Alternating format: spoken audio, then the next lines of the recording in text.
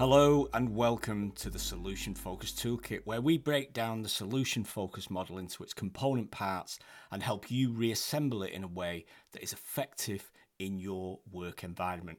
I'm Michael Dawson from the Action Factory Training, and we're here every Monday to look at the world through a solution focus lens and to remind you that if you're in the people business, you have the greatest job in the world, helping to improve people's lives. This week, I want to thank you for being there. As promised, we will discuss what is the very, very core concept of solution focused therapy, and that is, of course, the miracle question. But remember, as we always say, solution focused approach doesn't copy and paste into the workplace. So that being said, the same applies to all of the solution focused concepts. And the primary concept is right there. It's the miracle question. And this is central to solution focused working. It's the place where we can start the conversation with the imagined future. From that, a scenario where things are better. In fact, I always felt we were off the ground once this question was asked. However, it has a couple of problems in itself. Firstly, it can be difficult for new people in a therapist situation, and it can be quite uncomfortable at first. It has to be executed. It has to be owned, as they say in acting circles. It has to be spoken with confidence and clarity, and in some very emotional circumstances. And secondly, there's the therapist's confidence in dealing with those odd answers that you might get. So, as I explain in the training that we do, those fears are mostly unfounded.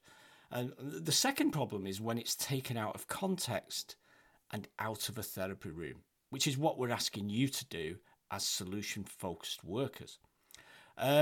So let me give you an example and walk through this with me. For the sake of a working practice and my own experience, I'll choose a residential setting. So you can imagine that this may be your own client group if you wish. So, as we often do, I may be hanging around with youngsters at a youth club or whatever, perhaps in a kitchen cooking, at a residential home when a young person may share an issue. And it's, say, about drug use, and she wants to stop using as much, and we may chat a little. And I say, if you were to leave here today and go home and go to bed, and whilst you were sleeping, a miracle happens, and the reason you were here today goes away. But you couldn't know because you're sleeping and you go through your day. I'd like you to tell me what would be different. So this statement, despite me just returning from a week of solution-focused training with the Action Factory, or some really cool consultants, it sounds kind of out of character. It doesn't fit my persona. So it's not delivered with any real commitment or ownership. So you can see how taking this solution-focused idea back to work might bring some doubts. And if this is the core of solution-focused work, then the doubts might set in. Maybe I might be better being myself, perhaps even offering some advice or support, even after a few days of that fantastic motivational training with that amazing consultant. So, but let's rewind a little bit. And if you did any training with me over the years, then you'll remember me telling you stories about how miraculous this technique is. And you'll remember my stories of clients who were kind of lost in its magic, right there in front of the people that they were conflicting with. And I can tell you right now that everything I've seen and done with this technique is gospel truth. So what kind of gives here with this? Well, in a therapy room, it's as if I can get away with these odd questions and the clients will go along with it. And secondly, you don't know me, so I have no gauge kind of on your persona or you on mine. This is not really true if you are in a solution-focused work situation, you know.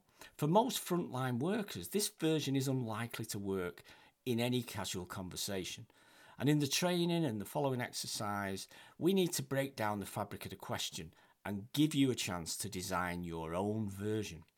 And we've already agreed in earlier sessions and podcasts that dependent on our working environment, the problems facing our client group tend to rotate around common themes. Now, whether that be youths with problem parents and teachers, drug use, peer pressure, bullying, maybe senior citizens with a different set of issues to deal with. So, that being said, we need to break down this miracle question and we need to put it back together in a way that works for you naturally, whilst keeping its core principles. So, what's this question really asking? For me, in its simplest form, it's an opportunity to design an imagined future without the issue that's bothering the client. It asks, how do you see the solution? What will be different? What could you reasonably or unreasonably want or expect from the future? Then it will offer a base for a conversation and an opportunity to bring that imagined future to the forefront. Okay, so when adding deeper questioning, then it lifts the mood, it lifts the tone, and it creates an imagined future. It's wonderful in a therapy room, and it is wonderful in a working environment. I know that because I've used it in all of those different environments. So, I go to France quite a lot, and I really hate boats. It's a long story, and I'll maybe tell you one day, but it involves a ghost from Salford and 3 crazy kids, so that's all I'm going to tell you. So occasionally, I've arrived at the ferry, I've grabbed some food, gone to the cabin, it's an 8-9 hour journey, and I've passed out in the cabin, only to be woken hours later at my destination. And when this happens, it's wonderful. It's like I never had to face the obstacles and worries along the way. In the same way, this is what I think the solution-focused question is kind of doing for your client. So it enables the client in the same way to leapfrog any obstacles that might be perceived and clear them from the conversation. So in a fantasy world, there are no obstacles. In fact, they just kind of woke up. Like running a race, falling asleep, and you're at the finish line. And there was no reason to stop and discuss the obstacles because we slept through them. We're only discussing the destination. That's immensely powerful.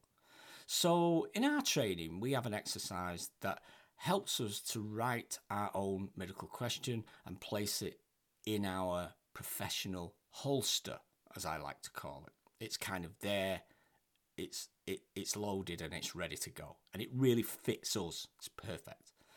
And at the sight of an issue where it could work, we can quickly draw our own miracle question or questions at will. So considerations as you develop your own as a group or individually. So what I'm asking you to do is, bearing in mind what I'm saying, you really would have your version of a miracle question ready to draw, if you like.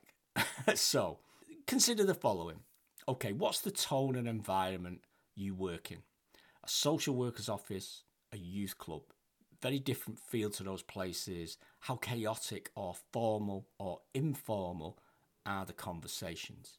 That's really important to consider when you think of putting together a version of the miracle question that you can use at work. What's the age group? Okay, do you work with teens or older senior citizens? Younger children are more open to miracles and magical ideas. Older people perhaps are more drawn to the past and how things used to be. And I've got a few kind of samples or ideas I can come up with a little bit later. So what about the actual issues? Are the issues generally transient, here today, gone tomorrow? Or are they deep-rooted and ongoing? Sometimes, what's an issue to you may not be to the client. And if so, do you need to look for an issue or a problem? Do you need to see a problem that they don't? Another thing to consider might be there is no problem at all. And you can just use miracle and future-orientated talk to motivate and share opinions. Stories that you can build that are solution focused, such as footballers and people that grab the interest of the people that you're dealing with, perhaps offering money to charities and that kind of thing. That's an example I use quite often. So use any mental props that you've got available. And that includes perhaps TV, film, news, stories of your own. I used to tell a true story about a guy who scored amazing results on his tests. And it was the United States version of the SAT test. But as far as I'm aware, I'm kind of paraphrasing the story. But he got an amazing result. And he was really, really pleased. He was drawing to the end of school. And from that point onwards, he really studied a lot harder. He had really high expectations of himself. In fact, he became a very, very successful entrepreneur. And at some point, he received a letter some years later. And after an audit, they were apologising and saying that the marks he'd got were reported wrong. And he had got nowhere near as good marks as he thought. And those are the kinds of solution-focused stories that you can then ask those questions of your client. So all things considered, you may head in this direction in creating your own question. But of course, mine will never be as good as yours because you know your environment and clients. But remember to work within the client's frame of reference. So, for example, and these, as I say, will not be great, but if you've made some notes in the podcast or you've got our PDFs that go with it, you start putting some notes, you really start to form stuff in your mind because you see that these issues that you deal with are fairly consistent. So, poor performing students might be asked, similar to what I've just said in that story, what if whatever you did in a test, you got 100%? Can you imagine if no matter what you wrote, or if you wrote nothing, you got 100%? All of these kind of scenarios that you try and introduce. Perhaps in a nursing way, you may be dealing with clients who could be fairly negative about their position. And, tell me about the days when you were at your peak, your younger days, the days when you cycled, the days when you run, all those kinds of things. And I can tell you about research with older people that has some incredible results, but that's for another day. But again, talking about those younger times just takes you back there. Social workers, may want to talk about TV and film. What's your idea of the perfect family? Are you able, or are they seeing their expectations pretty much skewed by TV and film? Or is that a way of them being able to tell you where they're going for that perfect day? So remember, and as we'll discuss in future episodes, this is not training. This is our opening conversation. So what you need to do is then begin probing once you've used your miracle question. But of course, that's for another day. Please remember, use the points I've made.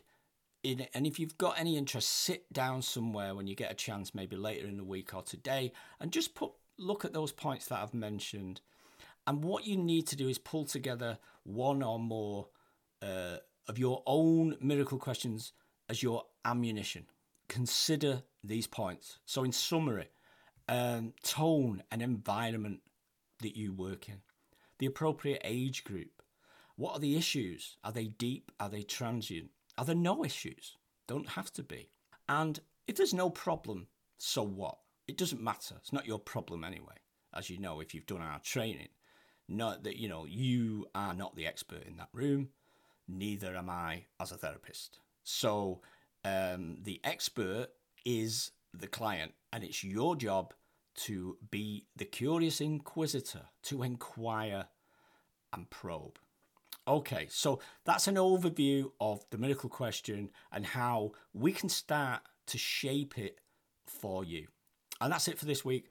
I hope I've given you a glimpse of the miracle question, taking it out of its box and help it put it into your work environment in a way that works for you.